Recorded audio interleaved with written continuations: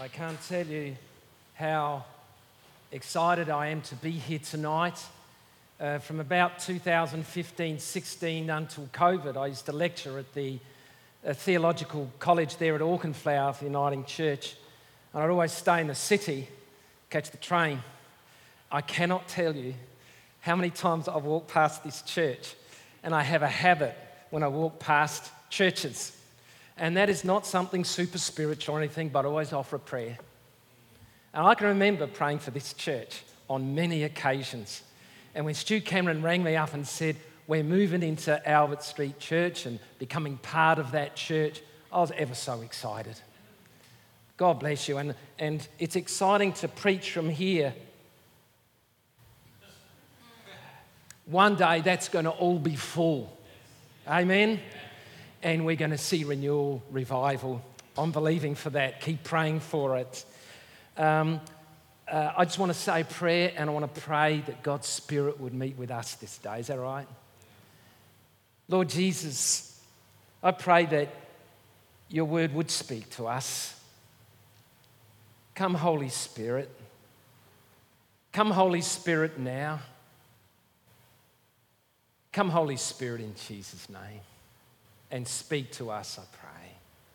Amen. You know, in about the year 1900, there was a staggering piece of research done by an educator by the name of Winship. And what this educator wanted to do, he was interested in the Edwards family, particularly the great revivalist and preacher Jonathan Edwards from the 1700s. And what he wanted to do was to ask the question, how has his life affected the subsequent generations of the Edwards family? And he studied, 5 generations, 1,500 descendants. And in his study, he found that Jonathan Edwards had married Sarah, his wife, in 1727. They'd had 11 children, and they made a decision to follow Jesus. They prayed and blessing on every one of those 11 children personally every night. Now, interestingly, he discovered that someone just a few years before him, just like 10 years before him, had done a similar study, but not of the Edwards family, but of the Jukes family. And the reason why I studied this, and he was a sociologist by the name of Dugdale, and the reason why he'd studied the Jukes family was that he was interested in prison life as a sociologist and the nature of criminality. And he found that again and again, as he studied the prisoners, they got back to one family. And that was the Jukes family. And he thought, that's really interesting. So what we ended up with was a unique study of 2 families as the generations had panned out. And so Winship was able to do a comparative analysis. And there was a staggering difference. He found in the Edwards family, as he went through the family tree, that men and women had consistently given themselves to the service of the community, had got involved in productive workplaces. There were doctors, there were lawyers, there were politicians, there were all kinds of people in all kinds of trades and so on, but there was a stunning continuity of productivity and faith in God. Out of 1,500 of them, 100 became pastors. And then he compared it to the other family, where a decision was made in and around New York City, and that decision was not to go with God. There were choices made, there were unhealthy choices. And as he looked down a parallel, he found that there was a consistency of criminality. 150 people had criminal records in those 5 generations. There were 7 murderers and a whole lot of people who gave themselves to unhealthy things. Staggering difference. Why do I say that? I say it because what we see portrayed in stark fashion is two legacies. One is a legacy of ungodliness, and the other is a legacy of faith. Why do I say that? 3 weeks ago, I was speaking at the New Life staff retreat, and staff from here were present there.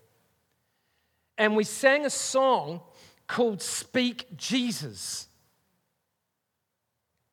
And I hadn't sung it before, but as we were singing it, we came to a line that said, Speak Jesus for your family.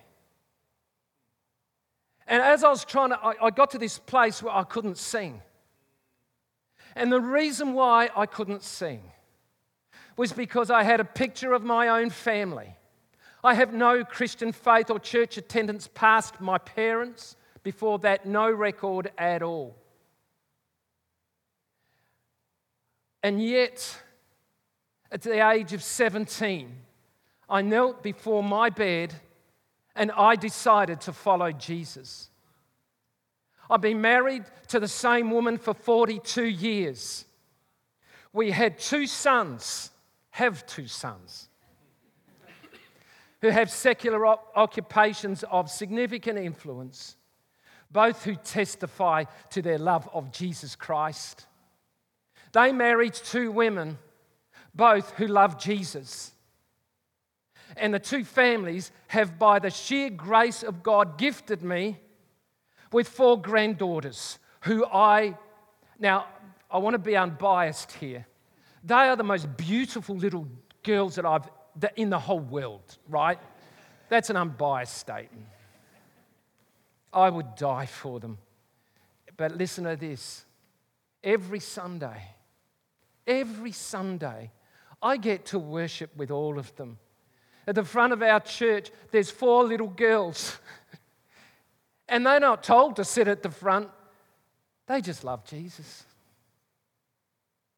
And as we're singing, Speak Jesus for your family, all I could see was the blessing of God on my family. Now, I want to say as quickly as I can that I ummed and ahed about preaching this today, both at Coolangatta and here. I wrestled with it. And I wrestled with it because I've got good friends in ministry who don't have that blessing at the moment, whose kids wouldn't go to church, who don't own Christian faith. But man, they're prayed for every day.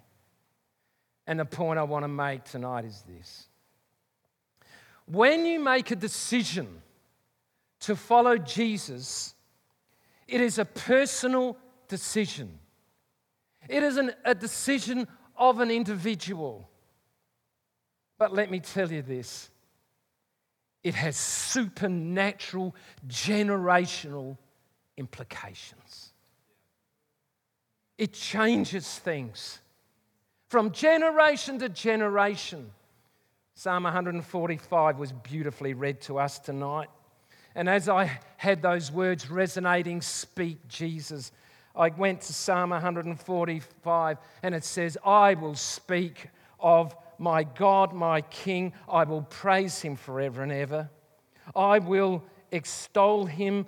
I will announce him. I will praise him. I will speak of his splendor, of his majesty. I will meditate on his works again and again and again. I will speak of the goodness of God. But central in that psalm is verse 4. Interesting, in verse 3, Augustine wrote a huge tome called the Augustine's Confessions. And he actually took verse 3 as his key scripture. Great is the Lord and most worthy of praise. His greatness nobody can understand. But then it goes on to verse 4. Hear it again. One generation commends, Shabach, speaks of the works of God to another. One generation to another, they tell of your mighty acts. I meet people who are grandparents and who are longing for the grandchildren to know the Lord. I meet parents who are longing for their kids to come to know Christ. Kids often who've gone their own way, sometimes involved in really destructive, not always, but in destructive ways. I meet friends who have friends they pray for every single day to come to Christ. I wonder if you've got someone on your mind right now. I've got people who pray for their nieces and nephews. Mike, how do you say his surname? Pivolacci, from yesterday. Mike Pivolacci is a single man. And he was sharing with us, I think last night at dinner, he was sharing that he takes his nephews and nieces, he just loves them. He just loves on them. He has them for half a day every week as a single man. And he longs for them to come to know Jesus. Isn't that a beautiful thing? One generation commends the praise of God to another. Man, oh man. Some of you do little things. You pray with your children or you pray with your friends each day, sat quietly. Some of us who are parents or grandparents, we put the kids on our knees and we read Bible stories to them. From the day my eldest son, Cullen, was born in 1985, I prayed a prayer for him. From Luke 2:52, that he would grow in wisdom and stature in favour with God and man. And I can tell you, every single day since then, I've prayed for him, his brother, their wives, and now grandkids. It's just something I do. It's small, and it may seem small when you say a prayer for a friend, or prayer for a child, or read a Bible story, or whatever. But I can tell you those little things matter to God, and God can take the small seeds and do something powerful with them. You know, I started in ministry. I was originally a primary school teacher, and I started as a children's leader, as a children's pastor. And at one time we had a guy come to the church, and he takes seminars training people who have signed up for Sunday school and that sort of stuff. And he made a statement that he's never had in his seminar a Sunday school teacher or children's ministry leader or worker who didn't have some kind of influence of the Lord when they were young, right? He said, I've never met one who's ever been to my seminars who didn't have something happen when they were small, when they were young, that was where a seed was planted. After the seminar, a 40-year-old woman came up to him and said, I can't remember what his name was now, John, I'm your exception. She said she was a 40-year-old woman and she grew up on a cattle station out in the outback somewhere. And she said, my parents were totally atheists. They had no desire to have any religion in the house and ensured that it wouldn't come. So I'm your exception. A few weeks later, she went home. And the question it just stayed with her. Did anything happen? Am I right in saying that? And she's having dinner with her mum and dad. And she says, Mum, something I've been wondering. Was there anything happen when I was a kid? Like, did you send us once to Sunday school or church or children's ministry or whatever? She said, sweetheart, you know the answer to that. Nothing. But then she started to think about it. And a few nights later at dinner, she said, you know how you asked me whether there was one time, just one time, I thought about that. And there was, I think, one time. She said occasionally there were these priests, in her words, or people that would come and they would visit stations in the outback. In the Uniting Church, we called them patrol padres. People who would have four-wheel drives, and they still do it. Frontier Services, all that. And she said, normally when they came, I would say, in no uncertain terms, rack off, except it wasn't rack. And get out. But she said there was one guy, and he wouldn't take no for an answer. And he said, look, she said, I was on the front porch of our house, and I had a baby in my arms, and this guy came to the gate and said, can I pray for the baby? She said, no. Look, and he was so persistent, he said, just to get rid of the guy. I said, all right. He came up to the veranda, took the baby, and said some words, which I know were words of prayer and blessing. And she said, that baby was you. Now, I don't know what you think about that. I know what I think. When that blessing took place, it was just a tiny seed, but it took root in her life. You may pray for people, your children, your parents who are unbelievers. And I want to keep encouraging you to do that, because a prayer in my economy, the economy of God, is never wasted. Cast your bread upon the waters and it will return to you in many days. And it may be many days. The guitarist Tommy Emmanuel had to hit rock bottom in his career before, in a drunken stoop, he actually thought, I got to find somebody.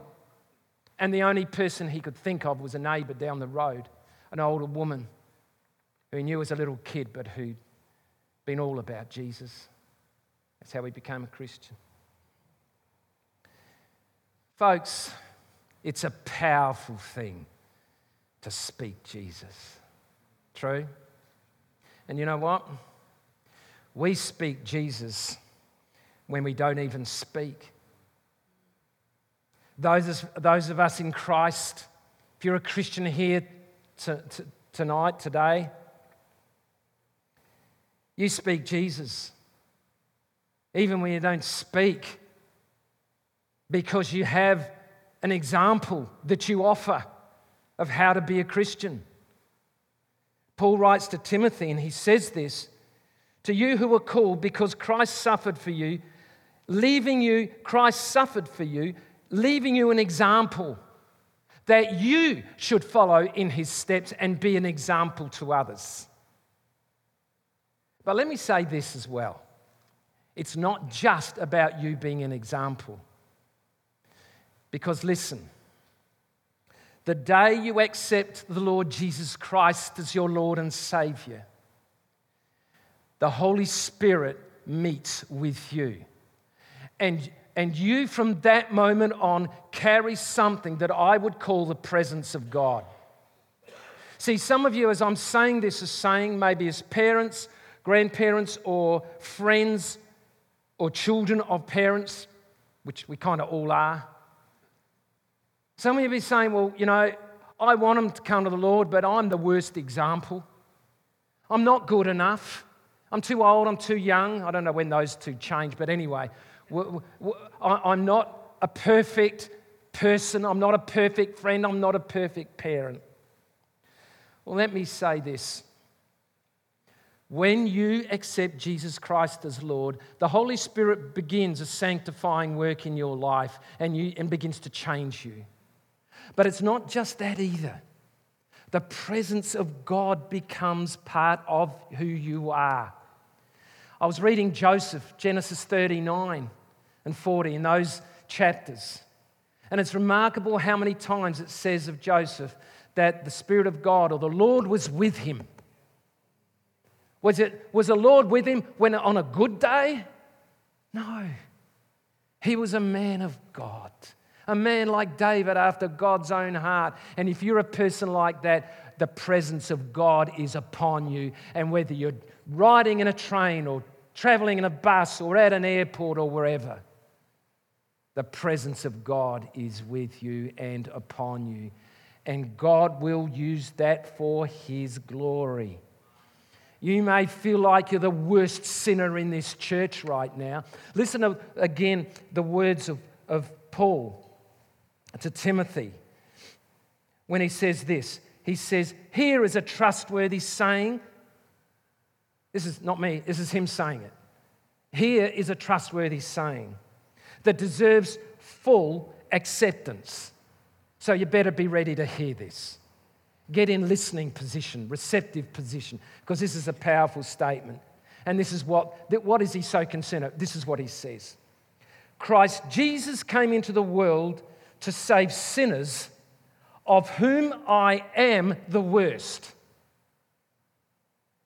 This is Paul speaking. And did you notice the tense? Not was, am. And listen to what he says next. But for that very reason, I was shown mercy, so that in me, the worst of sinners, Christ Jesus might display his immense goodness and love and compassion and grace. How about that for a statement? If you're sitting there feeling sorry for yourself and saying, well, I'm a Christian and I gave my heart to Jesus, but I failed, listen to those words. God can use you. Don't get me wrong. He, through the Holy Spirit, is sanctifying our lives and bringing us into a likeness of his Son, Jesus.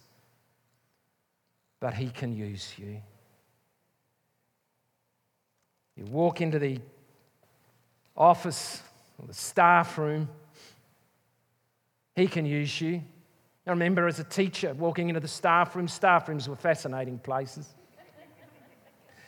Actually, I saw a comedy the other day that displayed it, but I won't go there. And I sat next to a woman and I said something to her and she just burst into tears. And all I said was, hi, what is that? You know what it is? It's the presence of Christ. I'm amazed how many incidental encounters I have.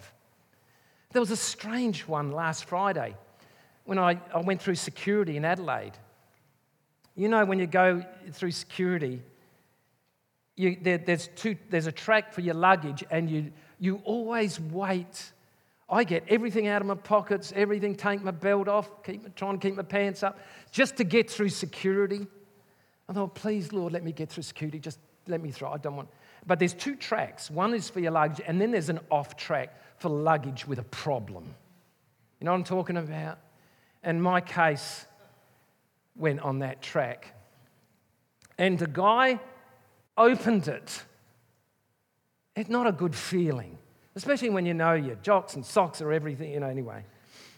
And he took three things out of the case. One was my computer mouse, one was my Bluetooth sound thing, bar, and my Bible. He took my Bible out. And he put it on a separate tray and took that round to the other side of security. It had to go through security again. My Bible. When it came back to him, he started putting things back. I was a bit indignant, but I said, you know, that book there, it's dangerous. He went a bit white. I was then afraid that he was going to call security. Arrested for having a Bible in my suitcase. But you know what? It is a dangerous book. The Word of God, I love the Word of God. It is a dangerous book because it will change your life. And it's a wonderful book. It's amazing, the presence of God. I mean, I wasn't doing anything other than being just an ordinary person wanting to get through security, and suddenly I'm confronted with this guy who's taking my Bible. It's amazing what happens. I hope that man today remembers that comment and maybe starts reading it. To speak Jesus is to leave a legacy. And my heart today, and the word that I believe that God has given me, is to say to you, you have a legacy. Which one will it be? You have a legacy. Psalm 100, For the Lord is good, and his love endures forever. His faithfulness continues through all generations. It's not about forcing people speaking Jesus. It's not about manipulation. It's just about passing on the love of Christ to those we care about. Oh, Lord. They can ignore it for years. And I know there are people here who've got names in their minds, and you think, man, if they ever come to Christ, I can't even believe that they could. Sometimes it takes years. But oh, God doesn't waste any of your prayers. I want to finish with this story. And it's about a woman. And it's about a woman in the 1930s. It's kind of at Coolangatta this morning. It's amazing that I was preaching on this because there's a couple there and it was his 90th birthday this morning. 90th. David and Judy. And for some reason, we celebrated their 90th. And after I preached this message, they came forward. I invited, as I will tonight, people to come for prayer. And I got this 90-year-old couple who could barely make it to the front. But all I could see in their lives was legacy. They were people who'd done something for Christ. He'd been to that church since 1932. And look at what's happening in that church now. For him, it's an answer to prayer. And this is an answer to prayer. But he got me thinking about the 1930s. In the 1930s, there's a woman in Moonee Ponds in Melbourne.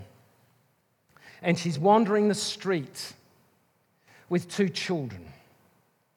One, a daughter of 12 and a son of 10. And she has no work, she has no shelter, and she has no food. She's on the street. The children are on the street. The husband left years before. There was actually an article in the Melbourne paper about the fact that he'd gone missing, never seen again. She was originally up in the hills but had to come, as most people who were in need come, to the city. What a great place to have a church, by the way. But they were desperate. The woman once recounted that they finally got some shelter by getting into a lean-to against a big dance hall. And she remembered at 12 o'clock on a Saturday night hearing the thump, thump, thump of people dancing, and she couldn't get to sleep. But she was in desperate need, and this family was in desperate need. Down the road in Moonee Ponds, there was a little Methodist church. And this little Methodist church had an annual festival, and in the old Methodist traditions, there was a festival called Harvest Thanksgiving. And rural churches would have, the farmers would come and they'd bring their first fruits, so to speak, and they'd lay them here. This probably happened in this church. And people who weren't farmers would bring all kinds of cans of this and that. And I remember as a kid in a Methodist church watching this pile of stuff grow at the front. I thought, couldn't wait till afterwards so I could sort of nick a couple of things. But that's what they did, and eventually it would go to the poor. This lady from the church came to the pastor, it might have been a group, and said, there's this really poor family. They're in desperate need. And you know, that church gave that family the entire proceeds of the Harvest Thanksgiving Festival. You say, what's so special about that? Well, what's special to me is this. That 12-year-old girl was my mother. And I never had any, and she had no church background, no Christian background at all. The next week, she went to church. Her mother never did. Her mother ended up in what we used to call a mental asylum, died by the age of 20. When my mum was 20. And she was fostered out. And they were terrible years for her. But the one stable thing in her life was the church. I'm not even sure she ever gave her heart to Jesus, and I know that growing up, she wasn't an easy woman. She wasn't the greatest mum, to be really honest. She never forgot her past and she could never get over it. But she, in her own way, loved Jesus.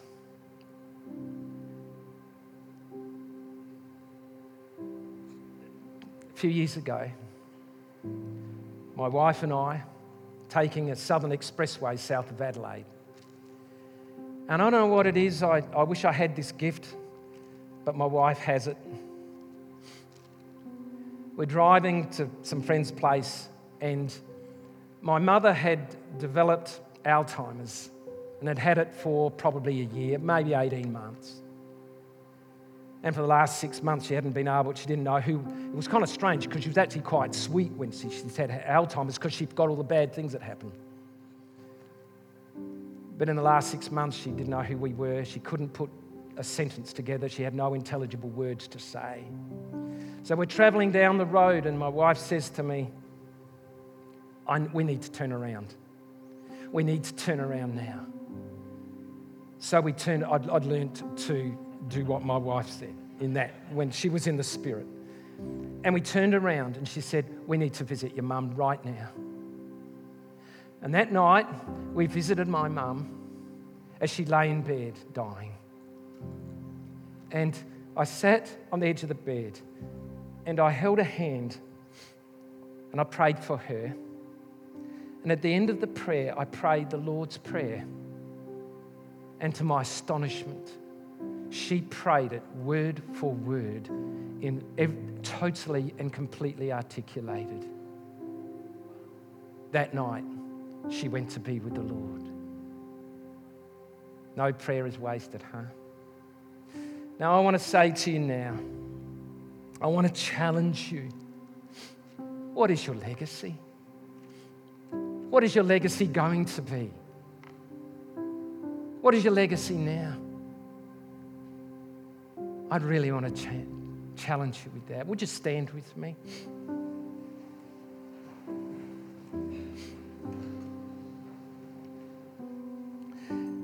There are those of you here tonight, and I just want this to be a gentle ministry. I want to declare this as a safe space and in some ways a brave space. But you've got someone in your mind and you've been praying for this person. It might be a parent, a child, I don't know, nephew or niece, friend at uni or work. And I would love it if we were able to bring those names to this place and commit these names to God. But I want to add this thing too. Maybe you've never publicly declared your faith in Jesus Christ. And I declare to you tonight that when you do, it has supernatural, generational implications. Maybe tonight's the night when you say, that will be my legacy. I've talked about my family. I've talked about my kids, my son, my grandchildren. And people in Adelaide, some know that they walk with the Lord. And sometimes on Father's Day and places like that, they say, can you come and speak about what it means to be a great parent? And sometimes Cullen, my son, and I have both been invited. And when I get in front of someone talking about this, I say to myself, look, I think to myself, I'd love to stand here and give you 10 principles of great parenting that I've followed.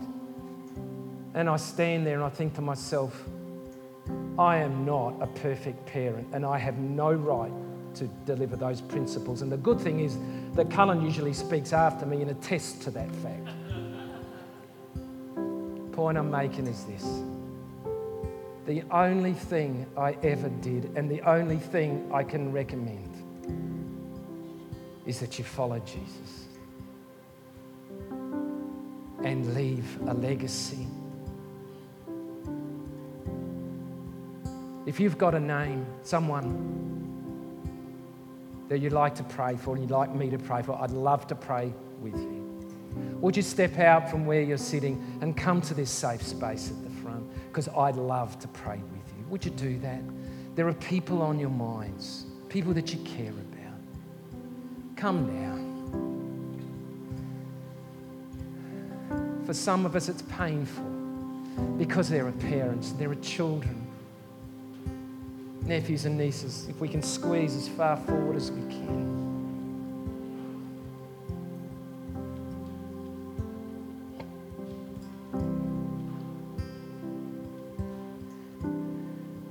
This is an act of obedience and surrender for some of us.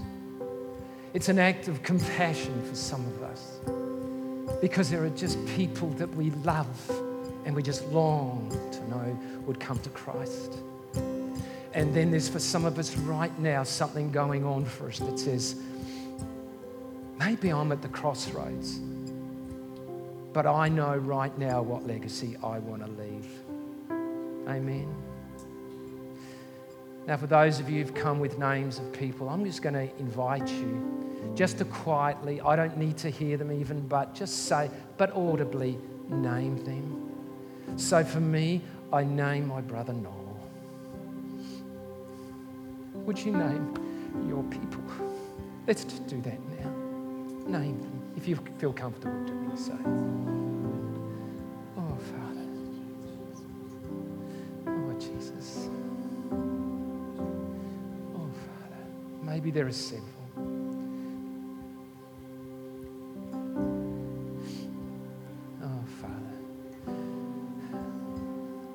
God, I can't hear those names, but I know the Father does. Lord, I pray for those people that we have just mentioned by name. And I dare to pray that right now, whatever that person is doing, that your Holy Spirit would touch their heart. And God, I dare to believe that they would feel something, even they don't know what it is. But they would feel a movement of your Spirit. Maybe they're walking, maybe they're watching TV. I don't know. Maybe they feel far from God. But right now, in the name of Jesus, I pray that your Holy Spirit would touch their hearts. They don't know how to articulate maybe what's happening, but something is happening. I believe that. And Lord, I pray too for us who are standing here today. Some of us becoming a Christian was a bold move out of a family, and there was a cost. I feel that. You becoming a Christian wasn't in the design, you know. And for some of you, there are friends who've walked away and you know are behaving in ways that are destructive. Lord, I pray for every single one of us here tonight, whether we're standing at the front or back there. And I pray that your Holy Spirit would bathe us in the grace and love and compassion. And Lord, I know that when we declare Jesus as Lord, your beautiful Spirit dwells and presence comes to us. This morning at Coolangatta, we sang a hymn, a Wesleyan hymn called And Can It Be? And there's a wonderful line in it that speaks of God's, Jesus' righteousness divine that we experience as sons and daughters of God. And that righteousness is what we are dressed. We're clothed in righteousness divine. And that doesn't mean we don't want to declare our sin and seek forgiveness. But God in his mercy and grace has clothed us with his presence. Oh, isn't that a beautiful thing? Lord, use us. Use us to make a difference at uni or work or in this city of Brisbane. I pray for the day. I pray for the day when the seats in this place are so full that people are knocking on the doors to get in. Not because we're attractive, not because of anything other than the word of Christ, which this city, as every city, so desperately needs. Can you say amen to that?